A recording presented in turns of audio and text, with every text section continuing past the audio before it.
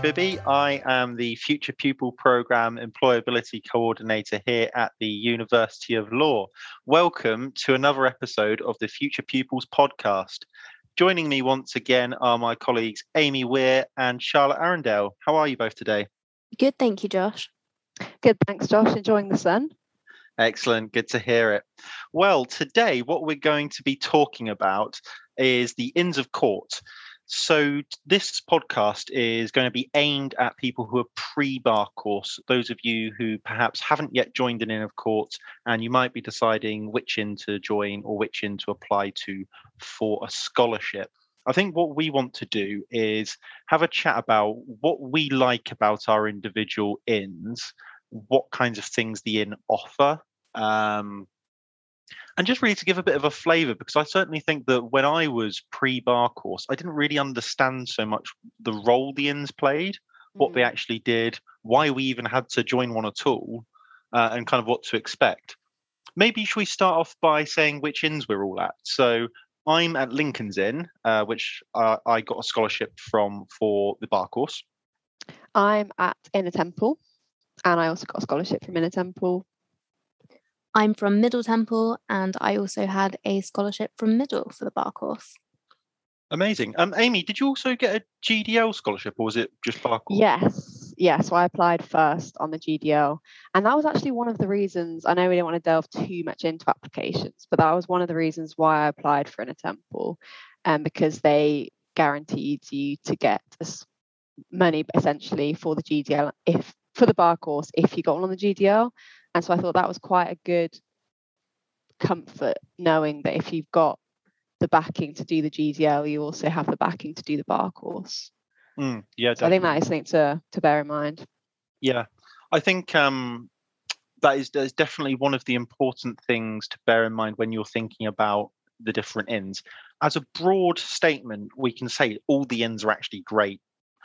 There's no wrong inn to choose. There's no inn that's weaker than the others, and there's not necessarily an inn that's better than the others either.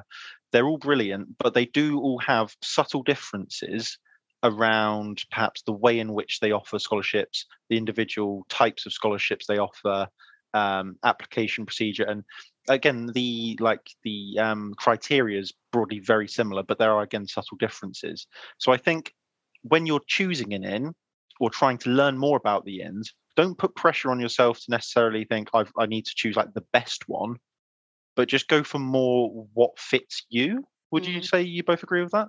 Yeah, I would definitely agree with that. I think they all have their, as you say, they're all great, but some of them small little bits may be slightly different. I think maybe Lincoln's is focused a little bit more on academics. Is that right, Josh? I don't know. I think they all prize academics. I don't know if I'd say Lincoln's actually. Is it put not? that over other things. Lincoln's do have a bit of a reputation for loving like ethics and professional ethics. Okay, interesting. But, yeah, I'm not necessarily sure academics over more than the other ends. Fair enough. Yeah, I mean, also they all have stunning grounds in central London. And the inns are like really welcoming. So I always think like if you're thinking about choosing one, you could just pop in one day, and the porters or whoever's there will probably be more than happy to give you a point in the right direction and let you have a bit of a look around the grounds. Yeah, I did that with Middle and Inner, because one of the other reasons that I liked Inner was how close that Middle and Inner were together, because it kind of felt like a really nice atmosphere having them really close. And the porter at Middle Temple was so nice, showed me and my friend around the kind of hall, probably showed us like a bit more than maybe if you didn't ask, you'd get to see. So they are really friendly, and I think it is worth going to visit, because it's totally fair enough to kind of pick your inn based on the kind of vibe you get around it, I think. Yeah, I mean, sorry, Charlotte, go on. No, that's okay. I mean, we're talking about like the grounds being pretty and things like that, and the atmosphere being nice. But I suppose it actually kind of makes sense as a starting point to talk about why that's important, i.e., what would you actually go to the inn for? So for me, really, when I go to the inn, or certainly when I was on the bar course, you go there for your qualifying sessions and the call to the bar ceremony.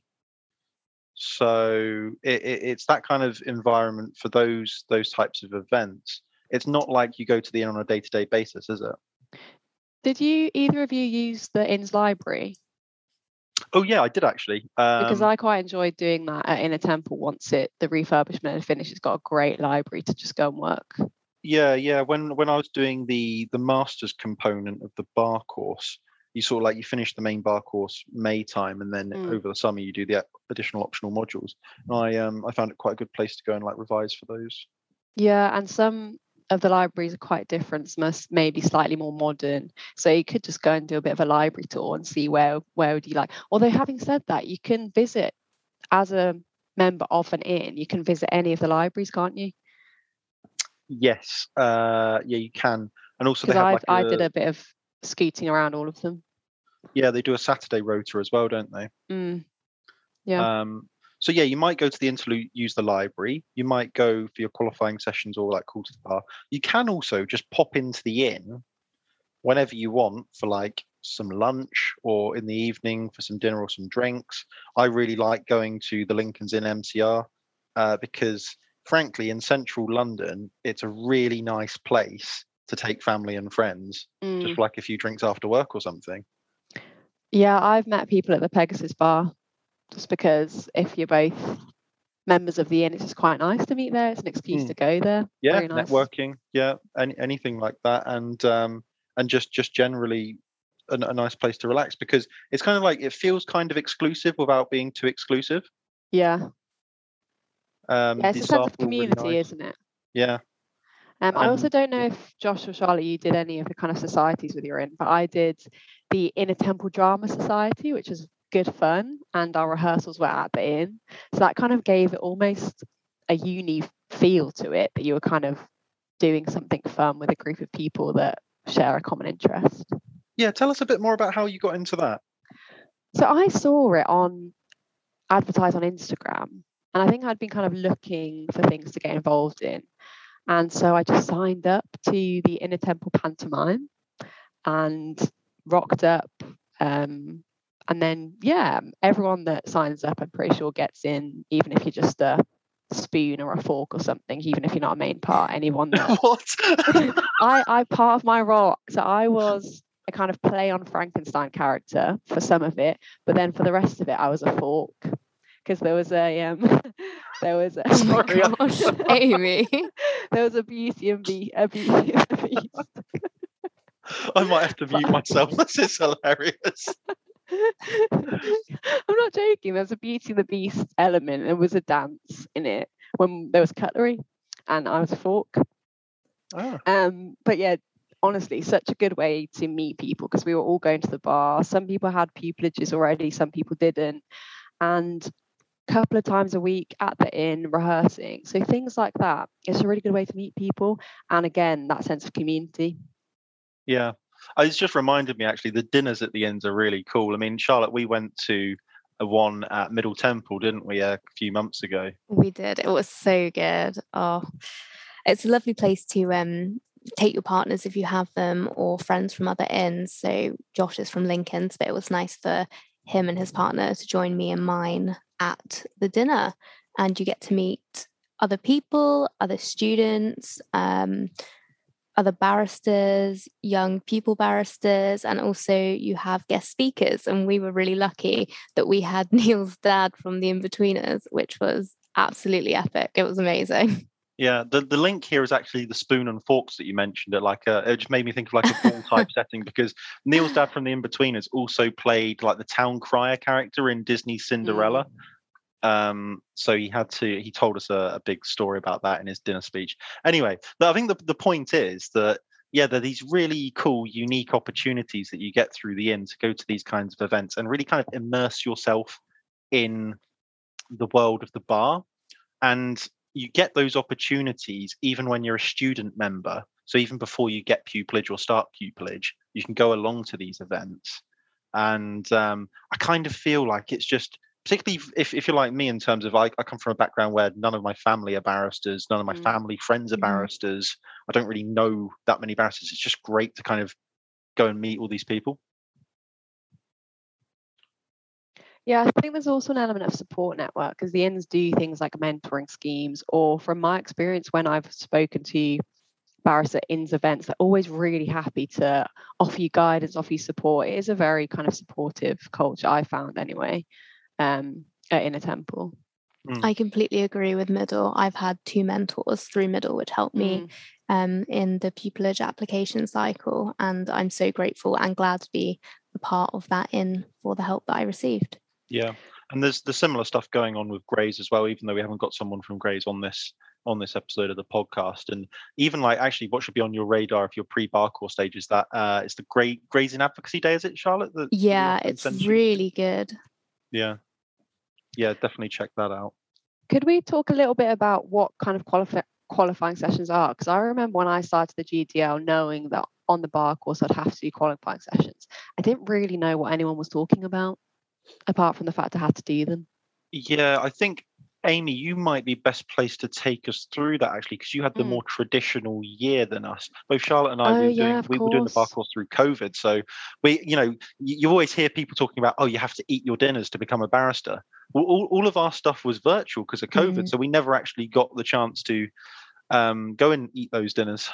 Yeah, I actually didn't do that many dinners either, to be honest, because the first half of mine were also online because of the project at the Inner Temple, the Pegasus project. A lot of it was kind of getting refurbished. But just generally, I think they're educational events, and they cover different themes, from ethics to kind of life as a barrister to equality and diversity. And they take quite a few different forms. So I think some of them can be dinners, or they can be, for example, weekends away, or they can be kind of panel talks, is how I would describe them. Yeah. I think with Lincoln's, we had to do, it's probably the same for the other ends, you had to do like a certain number of your qualifying sessions based on advocacy. So like for some of the criminal advocacy ones that I did, it was like practicing plea mitigation or bail applications. And then you'd have to do some to do with like equality, diversity and inclusion, some to do with professional ethics. Yeah, I think ours also, you had to have a certain amount that were interactive. So there are some that are very much you're just watching and observing and taking it in, but then there are other sessions that you are required to kind of do something. That might be some prep and then do a bit of advocacy, for example. So I think that's how they phrased it within a temple. We were the same. But also I think once you've got on to the bar course, or once you're a member of an inn, it doesn't necessarily matter if you've done your qualifying sessions. You can still go to any talks or any events that you find interesting. It's not limited just to students, which is nice. Yeah, I think my top tips with qualifying sessions would be just to remember, like on the day that the booking comes out, get on it early. It was almost, I don't know if it was just for my year group, but it was almost like getting festival tickets in terms of booking into like the best qualifying sessions. Yeah, they would sell out quickly. Yeah, and also I'd personally say front load them. So try get as many done in the first term as you can, so that when it comes to like pupillage application season, you don't have to be spending too many evenings doing qualifying sessions. I fully agree. I think I did most of mine before the applications even opened for pupillage. Yeah, and I think it's also good that we've pointed out about those different, you need a certain amount of points in those different areas, because it's easy to kind of brush over that and find yourself booked into 5 ethics qualifying sessions. Yeah. So do just bear in mind that you're getting the right ones to meet the criteria. Actually, these qualifying sessions, because they're on quite like they're on really good relevant content, and they're delivered in a really not intense, what's the kind of word I'm looking for, like an engaging and intellectually stimulating way. So these aren't just, oh no, I've got to go do a qualifying session. They're actually really useful talks and things. So the standard's really high, so take them seriously. And the inns are very hot on attendance. The qualifying sessions are mandatory, so you do need to go to them. And if you're late or don't turn up without reasonable excuse, they can actually deny your call to the bar, or you'll have to explain yourself to benchers. So there are actually consequences for non-attendance, where you compare that to, say, like any other talk you might sign up to related to the bar, and it doesn't necessarily matter if you don't attend for whatever reason. But for these, it does. Because we were saying about front loading them, doing them before Christmas time, before pupillage application season opens. Actually, you might find some of the talks become relevant content for pupillage applications, or spark interest in other areas of law, or certainly the ethics sessions I found were really useful when it came to cementing my own understanding and then prepping for pupillage interview questions and for the ethics exam. I don't know if you both felt that. Yeah. We had, sorry, Amy, we had a really good one by Jackson, who writes the ADR handbook. And that was really helpful. So not for the ethics exam, but for the civil lit exam. Oh, wow. Yeah. We were literally talking to the author of the white book kind of thing. And that's why I passed civil litigation. Likewise for me, I think one of the most useful ones, they did a session on examination in chief and cross-examination. And obviously you get sessions at ULaw on that, but it was just they gave some really just quick and useful tips for those things that were really useful for my exam. So I agree that they're not just a tick box exercise, they're actually really useful and intellectually engaging, as you said, Josh. So ultimately the INs exist, and they're there for the training, support and professional membership for barristers. So when you're explaining to family and friends, like when they say, oh, what inn are you in? And they sometimes mean, what chambers are you going to? The inn is all about the professional membership, and the chambers is where you actually work. Of course, confusingly, the vast majority of the chambers are located within the inns. So if you take me, for example, the chambers that I'm going to is located in Gray's Inn, but I'm a member of Lincoln's Inn, and that doesn't matter. So don't worry about that at all. And also, I didn't realize until fairly recently that you can actually be a member of more than one inn. And it's quite common for barristers as they go through their career to become members of other inns. I think actually wasn't Lord Denning member of all four inns or something? I believe so. Yeah. I didn't know that you could be a member of more than one inn. Yeah, you can. It's just like, I mean, for me, because I got a scholarship at Lincoln's Inn, you then don't have to pay for membership at that inn. So if you don't have a scholarship, you then have to pay for membership at the other inns. But yeah. I don't know, Amy, have you been asked to pay anything annually? I definitely haven't. It was just a one-off payment, but I don't know if that's a scholarship thing as well. I had to pay an upfront membership fee, but I haven't had to pay anything since. Should we have a little chat about the benefits of joining an inn early versus waiting and applying for a scholarship? Because this is quite often a question Anna and I discuss in careers appointments with students, because I think it's tricky to know, isn't it? If you're at that pre-bar course stage, say you're on the GDL or you're in second or third year of your law degree, and you're thinking, well, the inns have lots of resources that might be helpful to me if I join early. But then if I join that inn and I apply to them for a scholarship and they reject me, I then can't apply to a different inn. I think we can only really talk from our personal experiences. I didn't apply to an inn before I'd applied for a scholarship. So I went for middle because my first bit of work experience had been around there and I absolutely fell in love with it. So it's quite a nice story. I also liked that they interviewed everybody. But had I not got the scholarship, I probably would have taken a year out to get some experience and applied to a different inn, because a scholarship to me was quite important. Yeah, that was the most important factor for me, was getting a scholarship, because the simple truth of it was I couldn't afford to do the bar course without a scholarship. I applied for one in my final year of my undergraduate law degree and got rejected. And then I went and worked in the police for a few years and then applied for a scholarship again, this time successfully, to a different inn. So that really worked as a strategy for me. And then, of course, meant that I could fund the bar course. But if I'd locked myself in early by joining the inn that I initially applied to, I'd have to go for the same inn again. So you can apply to the same inn in a subsequent year, But of course, you've got to think, well, what was it about that unsuccessful year? Was it the fact that it was me as a candidate that wasn't quite ready, or was it maybe their selection criteria not quite fitting me? Of course, you can come back stronger and you might be successful, but I kind of felt that I was better suited elsewhere. For me, because I was going to be doing the GDL, I don't think the inns had been on my radar at undergrad, so there wouldn't have been much benefit to me joining an inn early, I don't think, because I probably didn't really know much about them and what they had to offer until I started considering doing the GDL. And then I thought I'll apply for a scholarship and join an inn based on that, I think was my experience. So I think our conclusion on that probably is that it doesn't matter either way which way you do it. You can be successful either way, but it's just worth bearing in mind and having that information so that you can make the most informed choice possible. I think there are also, so we've mentioned like the Gray's Inn Advocacy Day. You can't do that if you're a member of another inn, but you don't have to be a member of Gray's to take part in it.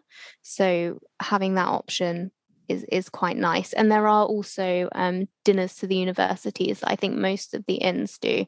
So you're not locked into a particular inn. If you haven't already looked, you can go and have a feel around all the others. Yeah, that's right.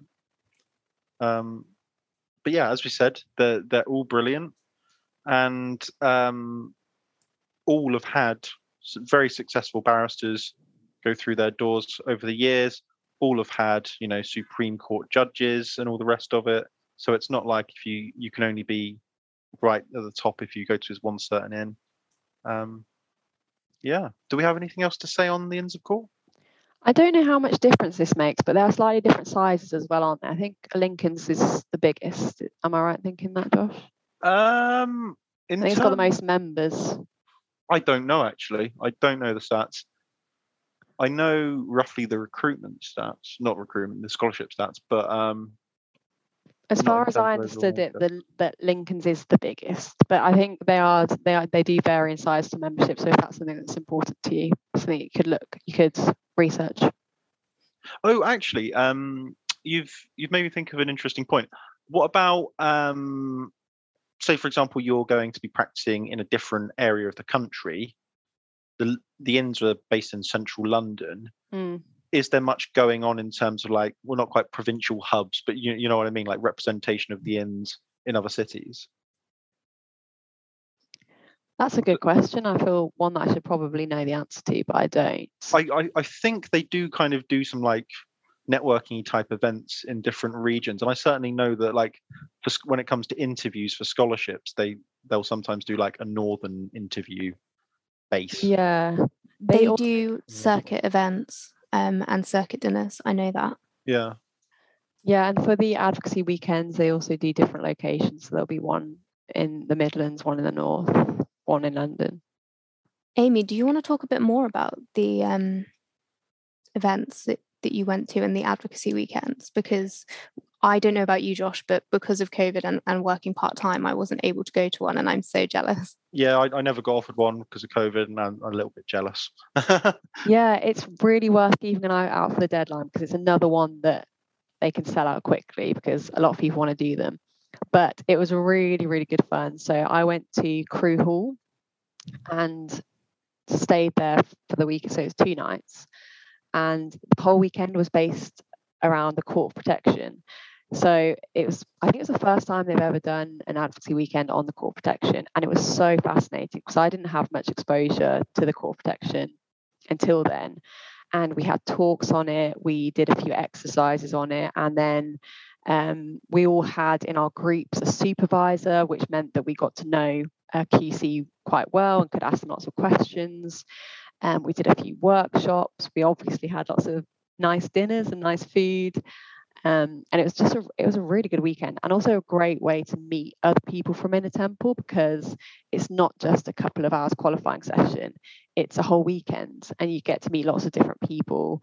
And we have a group chat from it of kind of Inner Temple, I can't remember what it's called, but just a group of people that met on that weekend that have kept in touch, which I think is really nice because it's across the country as well. So I do really recommend doing it. Good networking, as I say, both for current students, but also for people that are currently at the bar. Am I right in thinking that it counts as 2 points for your qualifying sessions as well? At least it did for us, I think. Not that I did one, but... And for the interactive element of it, because you get to do some advocacy.